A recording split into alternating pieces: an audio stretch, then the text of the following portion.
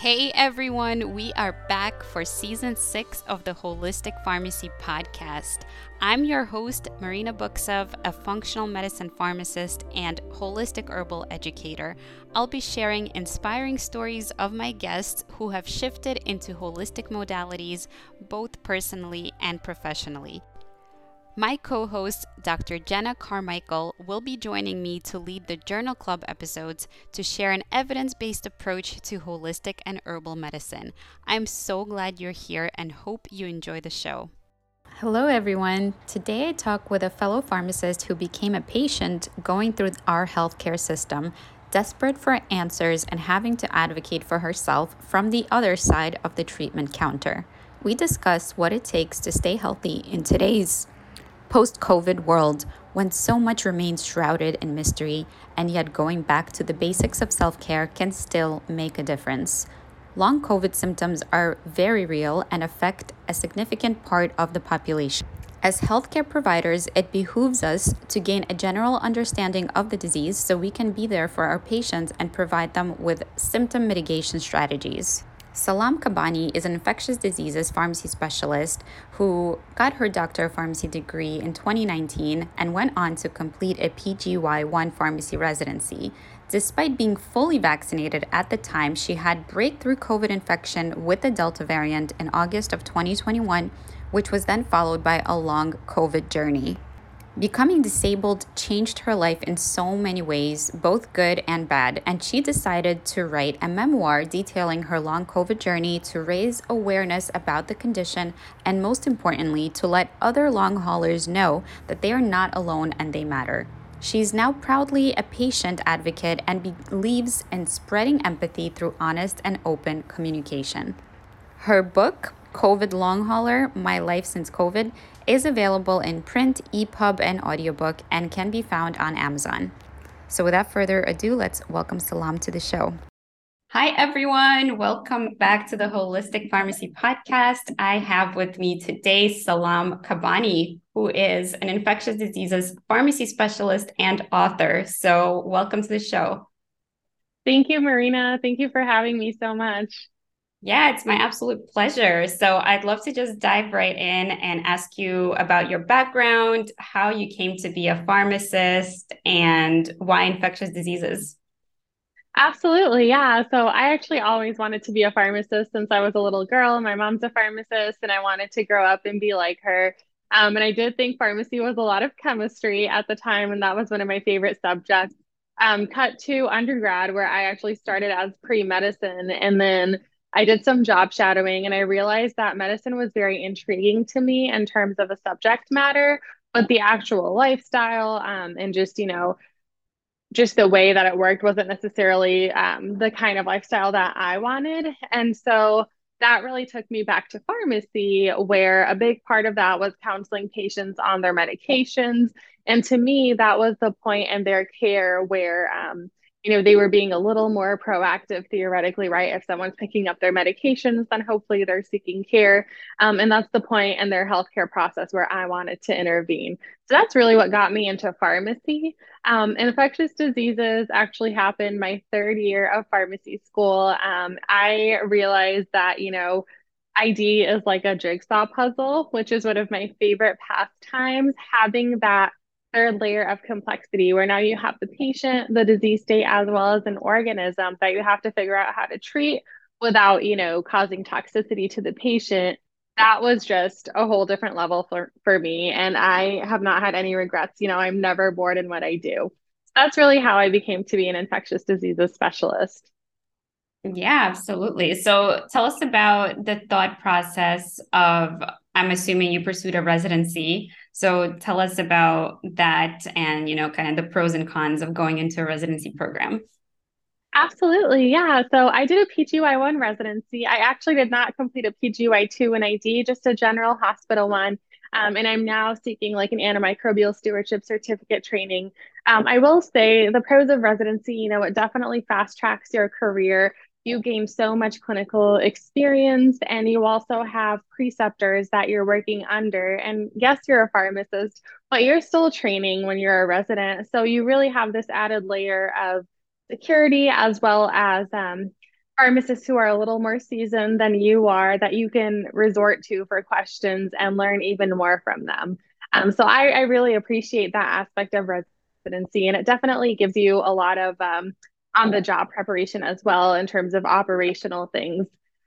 So that's really why I decided to do residency. And then after that, I actually went into a clinical specialist role overnight, and that really required a high level of autonomy. So I think going into a residency was excellent preparation for that. And I'm sorry, what was the second part of your question?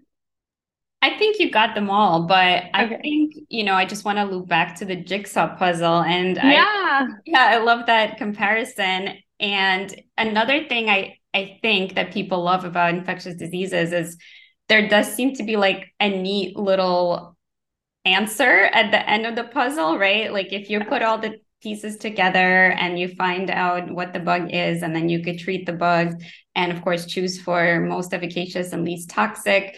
And it makes you feel happy and it's rewarding, right? Because you're helping the patient and, quote unquote, killing the bug.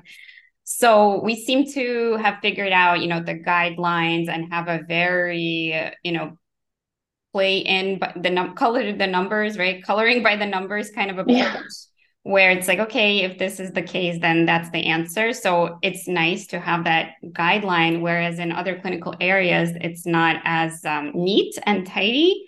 And also, the good thing is, most of our infectious, as we used to think about them, at least now it's a little bit different with a lot of the chronic things, which we'll get into. But acute infectious diseases usually have that solution and that resolution where you can treat and then end treatment, and then you don't have to put somebody on a medication for life, which is awesome. So talk to us a little bit about your experience and I guess the irony of what happened to you as far as COVID, and then what inspired you to write the book. absolutely. Yes, it is very ironic. So I personally am a believer in vaccines. And so as soon as the vaccine came out, I was vaccinated and thought this was it. I'm never going to get COVID. Well, the universe had other plans. I remember getting my second shot in January of 2021, cut to the end of August. And if you recall, that's when Delta was kind of spreading, and Delta was, very vicious. And so I actually had a breakthrough infection right before the boosters were approved. And it was really nasty. Like, I never needed to be hospitalized, but I was at home for 40 days, could barely get out of bed or, off the couch. Just so many symptoms. Some of the things that you would expect, like really bad cough, sore throat, some of the GI symptoms, and then just extreme fatigue, to the point where, like, I needed to walk from my couch to the restroom, and that was maybe like 3 feet away. I would need to use a cane. It affected everything. I was having dizzy spells. My heart rate and blood pressure would like plummet, and then my heart rate would skyrocket. Just so many things that were really jarring to the body. So then after that, I went back to work thinking I was finally recovered, only to go on disability about a month later. And I stayed on disability from the end of November of 2021 until mid-August of 2022, just because I ended up having something called long COVID, also known as PASC, or post-acute sequelae of SARS-CoV-2, also known as long hauler syndrome. There's a lot of different names out there for it, but it's really some people get COVID and then they just don't fully recover for months afterward, or some people may even have asymptomatic COVID. And then up to 6 months later, they can develop new symptoms that were never there. So it's really tricky to diagnose just because it is kind of a diagnosis of exclusion. And it does take time to recover from that initial infection. But my provider luckily recognized right away that this is what I was having. So, in a nutshell, I went through a lot that year, had to seek higher level of care at the Cleveland Clinic and then later Stanford. Cut to me publishing my memoir, COVID Long Hauler, My Life Since COVID, where I really just detailed all that I went through. It's not a medical book. I know I'm an infectious diseases pharmacist, but it's really just what it was like being a patient and having a chronic illness that, was so new to the world that some people still haven't heard of, and what that level of isolation felt like, because it is very unique. And at the time that I had it, I wasn't aware of how many other people had it. So I really felt isolated. And that was not a feeling that I wish upon anyone. So that's kind of how I got to where I am today. And I'm really glad I can share this with you. Yeah, thank you so much. And it sounds definitely a bit challenging to say the least. And Yes. I can totally relate that going through the healthcare system is not something that's very simple. It's not always conducive to the best way to heal because sometimes it causes a lot of stress, especially when we start talking about finances. And then also, there's never really a guarantee that your providers are giving you, all the information because they might not be aware. And Yeah. especially with something like this, like you said, this was something the world has been dealing with, pretty recently. And there's so many nuances and a lot of unknowns. So I can totally, totally resonate with that. And then for somebody who is not a healthcare provider or doesn't really know what goes on in the healthcare system, it must be even scarier. So I can totally relate to that as well. So tell Yeah. us about some takeaways about this experience and what it was like, maybe a little glance at what you share in your book. Yeah. So I mean, going through it was very eye-opening for me. I have a much deeper understanding of chronic illness and disability now, something that I thought I understood before, but truly didn't until I became a part of that. As a healthcare provider, I have so much more empathy for my patients now. And when I'm, thinking of a medication to use to treat a patient, I'm really thinking full picture now. Like, is this something feasible? Is this something their insurance will approve? And things like that. Another takeaway that I really learned is how important taking care of my body as a whole is. I think that a lot of long haulers have different experiences just because there can be so many symptoms associated with long COVID. But one thing that most will agree on is your body just becomes very sensitive to nutrition, to sleep, to rest. And that kind of holistic approach is something that I didn't necessarily think of so much in the past. But now I make sure that I'm getting 8 to 9 hours of sleep. That's sacred to me because if I don't, I really suffer. I make sure that I'm hydrating. And by hydrating, I mean at least 8 glasses of water a day. Similarly, kind of watching what I'm consuming, what kinds of foods I'm putting in my body. Any nutrients or supplements while I'm not necessarily, saying that one thing helps with long COVID versus something else. I do personally want to make sure that I have an adequate vitamin intake. And so that's something that I also supplement with. And so just being attuned to that holistic approach has been a really big takeaway for me. Yeah. And even in the past, in traditional systems, when they didn't know the causes behind certain diseases, to name them as infectious microbes and even classify them into what we know now are different microbial organisms that belong to different families and kingdoms, um, before they knew that even though they didn't see this invisible foe, um, there was this germ versus terrain theory, right? Where it's a balance between how strong somebody's body is to be able to deal with a microbe, right? So Yeah. yes, the microbe is part of the picture, like you said before, part of the jigsaw puzzle, but then the other part is the host, right? Mm-hmm. So how healthy the host is initially is going to also matter. And that's why supporting the health and the foundation of our health initially and through the process is always going to be baseline and first line. We can't, even if there are medications, which in this case, they probably couldn't offer you much solutions. But even if there are pharmaceutical interventions available, we always want to make sure to continuously monitor and assess and provide the body those pillars, the foundational pillars of health, which you mentioned: sleep, stress management, nutrition, physical activity. Those are probably the biggest pillars. And in today's world, we just focus on accomplishing and doing and achieving. And then we take a toll out of our health bucket by trying to do all the other things. Absolutely. And, to your point, I'm actually currently enrolled in a clinical trial in Stanford. And I don't know 100% what I got yet, but we think that I most likely got the active drug versus the placebo just because there's been a complete 180 in my health. So that's been wonderful. However, what you were saying is very accurate in that even though I'm doing better now because I think I got an antiviral, um, I still notice a difference and a deterioration in my health if like I don't hydrate enough, or maybe I'm very stressed out and not taking care of my mental health, or I don't get that sleep. And that really goes to showcase what you're saying, where yes, medication is important, but also this other holistic aspect of taking care of your body and nurturing it as a whole really matters.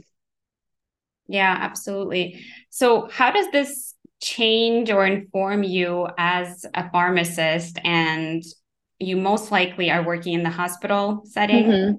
Yeah. So what can we take away as far as, clinicians and professionals and people who provide acute care, and then also those who may be able to provide chronic care or continuing the care after somebody's discharged? How can we start to think about incorporating the holistic approaches with the conventional approaches? Yeah, I think really listening to your patients and kind of making sure that they understand whatever disease state you're treating, first of all, is really important. Because as someone who went through the healthcare system as a patient, it's very fragmented, at least in the United States. And that can be really challenging for someone who doesn't have any health literacy. And so making sure that they understand their resources and, as a physician or a pharmacist or someone managing the patient in the acute setting, you unfortunately might not necessarily have all the time to spend in terms of explaining things as much as you would like. But what I think is really important is making sure to give your patients resources so that when they are discharged, they can then, either reach out to you in a clinic or reach out to a support group where they learn about chronic management of their disease state and how through a holistic approach, perhaps whether it's just taking care of their body or using other holistic approaches to manage those disease states. Obviously, it depends on what the disease state is. But kind of recognizing what those options are and how to be able to have access to them. I think accessibility too is a really big issue that oftentimes we don't think of when we're in the acute setting, but it can be a very limiting factor for a patient. So just making sure that, you have all your bases covered in terms of like what the patient, what resources they have available to them, and whether or not they're feasible, and really explaining to them that, yes, you're getting this medication now, that's great, but you also have to take care of your body after you're done with this acute illness. Otherwise, you might fall into the same thing over and over again. And, we certainly can't prevent all diseases. Someone can be the healthiest person in the world and they might get a random infection, but I do think that when we're taking our preventative measures, we can augment our chances of winning over whatever organism or infection we may be subject to. Yeah, and I think early diagnosis is also key, which means that we are vigilant. We pay attention to our symptoms and the signals that our body's trying to tell us. And I think often in the Western approach, we think that once the symptom is gone, it's all good. But the symptom has a purpose for existing. It's trying to alert you to consciously notice that your body is not well or something is off or out of balance. And that's why the symptom is appearing. So us always suppressing the symptom doesn't always get at why the symptom is appearing, right? So I think it needs to be both trying to make you more comfortable in the interim and, whatever method you choose to do, but know the side effects, know the benefits, know the pros and the cons, and make an informed choice. But at the same time, let's try to figure out what's actually at the root cause, which is what functional medicine is all about. And really make sure that we are supporting you in getting better, not just suppressing your disease symptom, but actually supporting your system to be able to put itself back into balance. And often the pharmaceutical interventions are not enough to restore balance. Yes, absolutely. I agree 100% with that. And I know I had the privilege of meeting with Dr. Schveldt a few weeks ago, and he's done so much research in COVID. And I know he was talking about how, with some of his patients, he talks about the significance of just spending time in the sun and helping reset some of that oxidative stress in the mitochondria that can happen with long COVID. And, it sounds like such a simple thing, but it can be very impactful. And that might just be one part of the treatment regimen, but it is nevertheless a very important one. Yeah. And I also want to go back to the accessibility piece. And I think it's so important that as we're finding new information, and sometimes it's a recycling of old wisdom, right, about how we can support our bodies, and proper nutrients, as you said, is one of those things. And so we can get them from food, ideally, but the food has to be high quality. And it's very difficult in today's market and unfortunately today's ecosystem and environment to get quality food, even if you shop organic. And if you do shop organic or local farmers markets, it's way more expensive than going, and getting some processed junk food.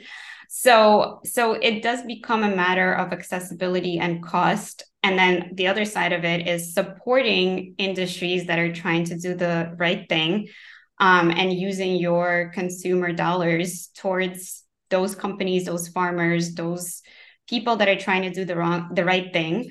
And at the same time, realizing that overall what's happening globally is affecting everybody. So toxicity, environmental pollution, heavy metals, soil depletion, all of these things are affecting us as a generation, which is why there's more and more chronic diseases, because our bodies can't get enough nutrients from even the best food. And then what do we do next? We try to supplement, right? And then that's a whole Wild West game, because they're not always equal in, quality. And also our body does have to do work to break down the dosage form, whatever that is, which is why I love using natural herbs and spices and foods and teas, which kind of helps with that. And powder forms are also one of my favorite. But that is all added expense, right? If we're just talking about the consumer, and not everybody can afford those things. So I love the other things that you mentioned that can't be completely accessible, which is just making sure you go to sleep early, right? So not only the quantity of sleep, but going to sleep by a certain time. And then also not exposing your body to blue light very close to bedtime is something you could do. Activating your parasympathetic system by just breath work, or a lot of other ways to access and stimulate your vagal tone. And those things can all be free. And then going out into the sunlight or spending some time in nature. And there's scientific reasons for why these things work, and they're multifactorial, right? So the sunlight and activating your vitamin D, but then there's also the actual light that we're absorbing, and there's the antidepressive qualities and the anti-inflammatory qualities. So there's so much behind it. We don't need any more evidence to know that these things are good for us. Right. And also fasting is something that could be free, whether it's intermittent fasting or other types of fasting that actually have a lot of evidence behind them as well. And we see more and more people advocating for it and looking into the science, even though, they had their share of naysayers in the past. Right. It's something that is a really valid and it of course is not right for everyone, but it is possible to find a fasting schedule that's working for you, depending on if you are male or female, and your hormones and your age and other factors. And then also how you respond and noticing and monitoring those levels and hormones and insulin and your metabolism. So all of that is possible, and it doesn't cost a dime, and it actually will save you on food costs and actually will give you more time back. So all of these, I think, should be part of what we talk about in healthcare. Yeah, I agree. And there's a lot of research going on right now looking specifically at intermittent fasting in long COVID. And I say that with a grain of salt because for some people, like when I was really at my worst, I had a lot of the dysautonomia symptoms. And for whatever reason, my blood sugar just became very sensitive to changes. So, like, if I didn't eat for maybe 2 hours, my blood sugar would drop to like 55. So, obviously, it's not for everyone, but for patients who maybe have other symptoms that aren't as impacted by their diet directly, there is a lot of research out there looking at intermittent fasting, and some people swear by it. So I think that's definitely an intervention that can be really helpful. And I do want to touch really quickly on sleeping early because I know for a lot of long haulers, sleep is something that is impacted. And for me, I just had insomnia for months. And so one non-medicinal tip that I can offer is, really looking at your environment. So using blackout curtains. Some people need like a white noise machine. For me, it was putting in earplugs, using an eye mask, all things that are relatively affordable, but can really help you reset that sleep cycle. And again, they may not work for everyone, but I think there's so many approaches out there that can really help either reset our body without needing to take medications, if that's something that's not accessible or available, or they can certainly help supplement medications as well. Yeah, absolutely. So I want to ask you, Salam, what do you think, if you could narrow it down, is like the top intervention that you think was the most helpful in this whole process? So I'll be honest, in terms of medications, I actually ended up getting three COVID infections. Um, and so I did end up taking Paxlovid the second and third time. And I think that having that antiviral really did help me. But there were a lot of other things. And I think physical therapy and speech therapy were incredibly helpful, which is interesting because they're not medications, right? But helping my body understand how to take care of itself, what exercises will help strengthen my muscles without being overpowering and really set me back. Similarly, with speech therapy, that really helped my memory. It also helped me how to breathe a little more calmly so that when I was starting to get anxious or starting to get stressed out, I could kind of control my breathing and help with that. Those were very helpful. And I know that a lot of people might be, seeing this, hearing this, and wondering, well, what does speech therapy have to do with it? But it's actually a lot deeper than I had ever known. And I know for me, like I was having some memory issues, some word finding difficulty, and speech therapy was a really big part of that. So I think going to those therapies and really taking care of my hydration, that's huge. And I know for a lot of long haulers, dysautonomia or POTS syndrome, basically all these alterations in blood pressure and heart rate are a big component. So not trying to dismiss everything else that I did, but I think hydration status is actually very important. Um, so if I were to say what's one takeaway, holistically that whoever is seeing this should take away, make sure you're hydrating very, very well. As simple as it is, it has such a profound impact. Yeah, I love that. And yes, Thank speech you. therapy was a little surprising as well. Yeah. It sounds like, these solutions do exist in the conventional world because these are, typically things that are covered by insurances as long as, you may need a referral and things like that and approval. But it does make sense. And speech, like you said, is also tied into breath and it has a vibration and sound. And so it's also so multifactorial and how it activates certain neuronal pathways. And I also want to go back to the sugar crashes, right? Not being able to sustain the proper blood glucose levels and not fuel your brain, because your brain is the biggest user of glucose. So Yeah. when we're stressed, we're in chronic fight or flight and our adrenals are just going crazy and haywire. That's when our body's trying to get enough fuel for our brain to start making decisions and save our life. So that's kind of why I think, we need to really talk about what's happening in order to decide, like, okay, well, how do we support the body at this state versus when would fasting be appropriate? So just wanted to comment on that. Yeah. Yeah. And let's see, what have you tried anything with a holistic practitioner, or where did you go to for resources to learn about what else you could do to support the body besides things that maybe your doctor prescribed or therapies that you just mentioned?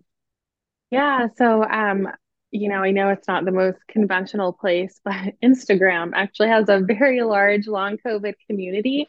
And I think because it's so new, long COVID is also tied with chronic fatigue syndrome. It's also tied with dysautonomia. And so, you find a lot of groups, a lot of support groups, as well as personal accounts, clinician accounts, holistic accounts. There's a very large community on Instagram. So sometimes I would literally just search, like put in a hashtag like long COVID recovery or something to that effect. And I was actually able to find a lot of different pages, a lot of practitioners, some who have like a more integrated approach, a little bit of traditional Western medicine, a little bit of holistic recommendation, and some who are completely relying on holistic medicine. I can't say what's right, what's wrong. I think this is all so new and we're all learning together. But I know there's a very large community through Instagram. I don't necessarily have like a specific provider to recommend because I was going to a long COVID clinic. So that's really where I was getting the majority of my care. But I think it's very easily accessible to anyone who has access to, Instagram or the internet, just searching in those keywords. I love that. Yeah, sometimes we talk about, reliable sources of information and, it has to be reputable and peer reviewed and evidence-based and all of that. But also, like you said, because it's so new, one of our best sources of information is actually living through it ourselves, right? Yeah. Empirically knowing what's going on. And then stories, even though they're anecdotal, from other people that are going through this or are seeing clients with this, and really just gathering the data in real time. And social media is one of the best things we have in our fingertips to connect with these sources of information. And of course, who knows if, people are being 100% transparent and, truthful, but it does, inform us of what else is out there and might give us ideas to research further and, just ask our providers about the validity of some of those. Absolutely. Yeah. And, it's really sad, but I think there is a lot of gaslighting going on with long COVID. And being able to have those resources is very helpful because if for whatever reason someone is in a state where they can't get access to the medical care that they need, or like you said, it is very helpful when you can take certain ideas that sound like, hey, this might be a valid piece of advice. You can take that to your healthcare provider, excuse me, and see what they have to say about it. So yeah, absolutely. Yeah, I love that. And, just to touch on some other illnesses that you mentioned that are also kind of grouped together with Yeah. this mystery presentation, right? And all these terms that we have, the chronic fibromyalgia and, so many other things like chronic fatigue syndrome and I don't know, chronic Lyme, right? Is also like Yeah. a thing. And that's also has, a pathogen associated with Mhm. it, an infectious disease that turned into a chronic condition that affects so many other body systems. And, I think for me, what really stands out among all these mystery illnesses with all these terms and not much that we can do about these diseases and not much ways that we can support people that have this diagnosis is they seem to all share like a neurological pathology and pathophysiology. So that seems to be the key. And of course, your neurology links to every other system, and your central nervous system is regulating everything. And so we want to be able to support people despite their diagnosis and what is the root cause. We also want to support what is actually going on, what's being triggered, what's being inflamed. And sometimes the answer is not more antimicrobials, even if we're suspecting a microbe. Sometimes it is those taking care of the body so that the body can take care of the inflammation, and the root causes will clear themselves away, hopefully. But yes, until this day and age, we still don't have much of the answers. And from what I've researched, it leads me to believe that there's multiple root causes to all of these things. And some of them do have to do with how healthy the body was beforehand and what kind of immune system the body had and what kind of other things the body was dealing with as far as toxic burdens and stress. So that if some other trigger all of a sudden comes along, whether that is some kind of foreign invader or whether that's a foreign invader in the form of an injection, whether it's the new experimental vaccine or all the other vaccines that are now also being debated, these are just additional triggers that once they go into a body that's already struggling to be healthy, these could potentially offset a host of other chain reactions. But maybe all those factors and risk factors were already in the body. We just didn't see them yet. So it's kind of like the iceberg. And once, once we trigger that last thing in this iceberg, it causes a whole system to collapse. So there seems to be kind of like this breaking point and this tipping point. And what we need to do as a society, it's my strong belief, is to address the roots of all of our diseases that are plaguing us all as a collective and not just, keep progressing with the individual treatments. That's part of it, right? And I'm so happy we have individual approaches, but also how can we stop from such massive, inflammatory, chronic, dysregulated conditions to crop up like this? Yeah, I agree with everything you said. It's so challenging, just the way, at least in the United States, our go, go, go society. Obviously that's important for the economy, for us to work and get paid, but it is very taxing. And, like a lot of our patients, when we talk to them about managing their diet, things like that, just the way that their schedules are or based on the nature of their work, they can barely even drink a glass of water, throughout the day, let alone, have a specific diet. And if they have diabetes, they're having to inject insulin, like it's a really big struggle. And it is interesting. Obviously, there's no definitive way for me to know, but shortly before I got COVID, I was working night shifts for 7 months, and that was really stressful for my body. And obviously, reversing sleep cycles. And right before that, I was doing residency, which we all know is very stressful. So, it's possible that my body was probably not in the best health. And then all that stress, those cortisol levels, and then boom, COVID. And who's to say that maybe that exacerbated my long COVID? I mean, there's no way for us to know 100%, but I do agree we're like trying to manage that stress as a society, trying to devise healthier work environments where people can at least take a break, eat their meal, and just not feel chronically stressed, will help overall with chronic illnesses.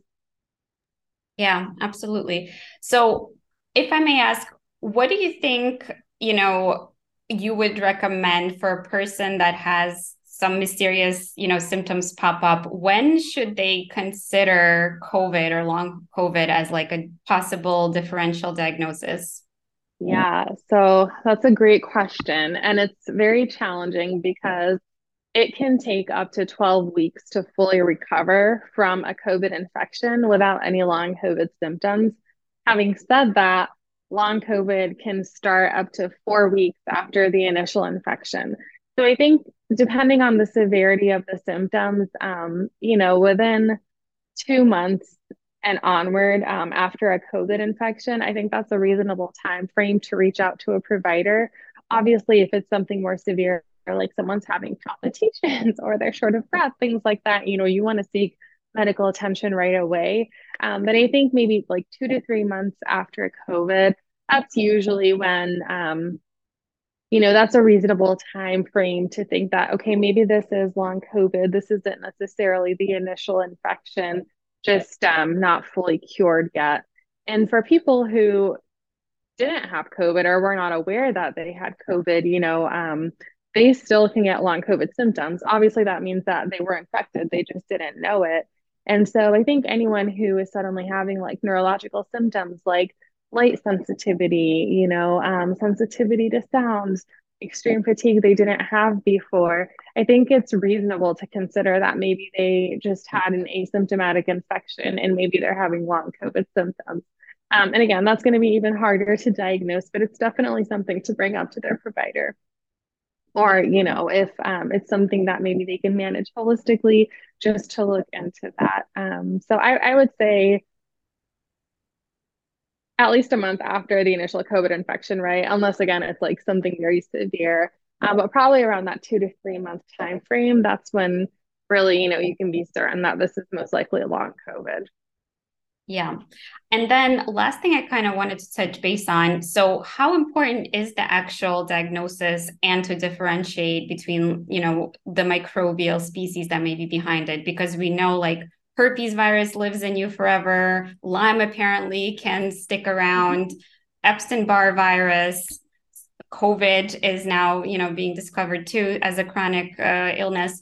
So, how important is it to differentiate what is causing this, and will that change how we support the body and how we treat?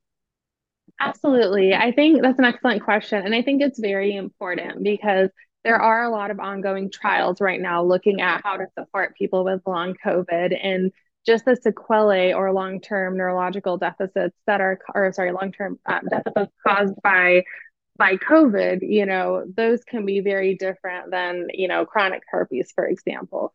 And so the medications that we use, or not even just the medications, but the strategies will vary based on what the organism is. So, for example, being able to be recognized as having a disability, the ADA recognizes long COVID as a potential disability. That's really important.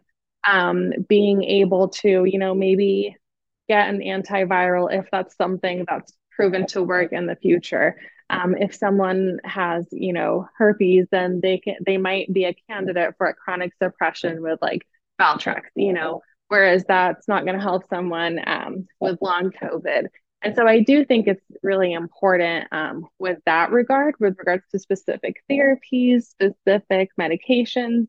Having said that, I think that the more holistic approach of like taking care of your body, that's probably going to be very similar for any chronic disease because you want to focus on your sleep status, on your nutrition, on your hydration, getting exposure to sunlight.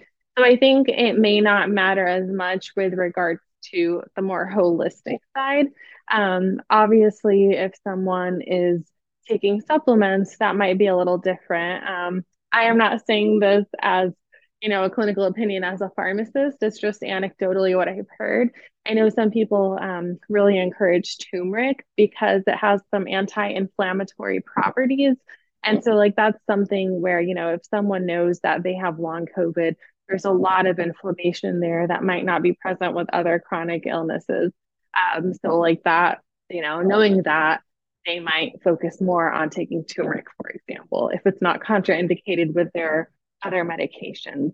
So I do think that The more knowledge you have, the more power you have at your disposal to better take care of yourself. And if someone doesn't have those resources or the knowledge to know exactly what's going on, in that case, managing the symptoms, whatever they are, is going to be their best resort.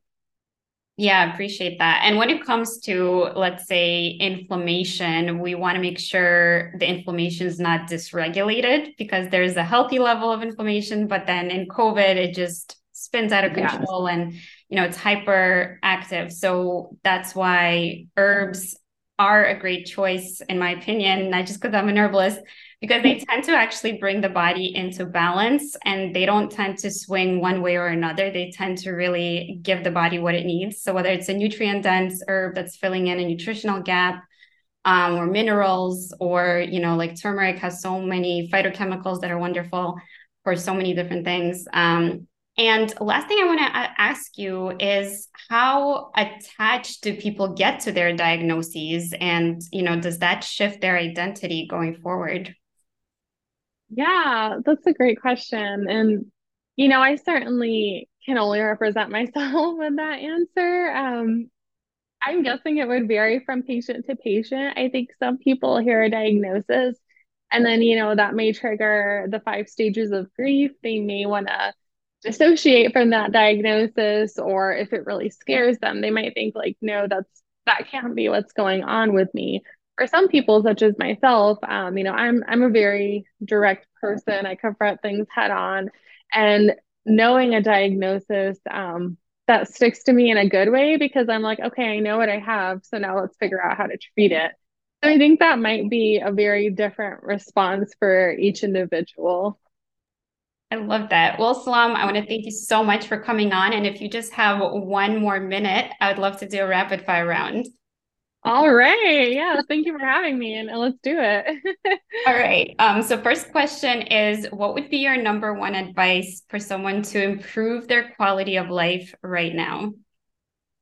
Yeah, at least 7 hours of sleep every night. Love it. Okay, question number two. What's something surprising about you, like maybe a hobby or a pastime that you love doing that people don't know about? Yeah, I love Top Golf. I love it. Nice. Okay. Number three, what's your favorite meal to cook or to eat? So this is bad because here we are talking about healthy foods, but I love French fries. They're my guilty indulgence, and I could eat French fries every day for the rest of my life. I love potatoes in all their forms, so no judgment. All right. So last question of the day, Salam. How can people get in touch with you? How can they support your work? And where can they find your book? Absolutely, yeah. So my book can be found on Amazon. It's available in print, EPUB, as well as audio. That's probably the easiest way to find it. It's also on globalbookshelvesinternational.com. That's through my publisher, as well as barnesandnoble.com. People can find me. I think the easiest way is my website, www.authorsalam, that's SALAM.com. Through that, you can find links to connect with me. You can find links to my social media pages, and we can go from there. Best way to support me, I mean, if it's not asking too much, reading my book, purchasing the book, and then if you like it, hopefully leaving an Amazon review and telling your friends about it. Awesome. And I think I saw you have a blog on your website too. So if people want to I go, do. Yes, yes, I do. awesome. Well, I'll have all those links in the show notes. And I want to thank you so much again for coming on and sharing your story with us. And I wish you a great day ahead. Thank you so much for having me. Bye bye. Bye. Thank you for tuning in to the Holistic Pharmacy Podcast. I truly hope you enjoyed listening to this episode as much as we enjoyed creating it. If you learned something new from it, I'd love if you could leave us a 5-star review and share it with a friend who might love it too. You can find me on any of the podcast and social media platforms by looking up Holistic Pharmacist or Dr. Marina Books of. Thank you for your support and see you next time.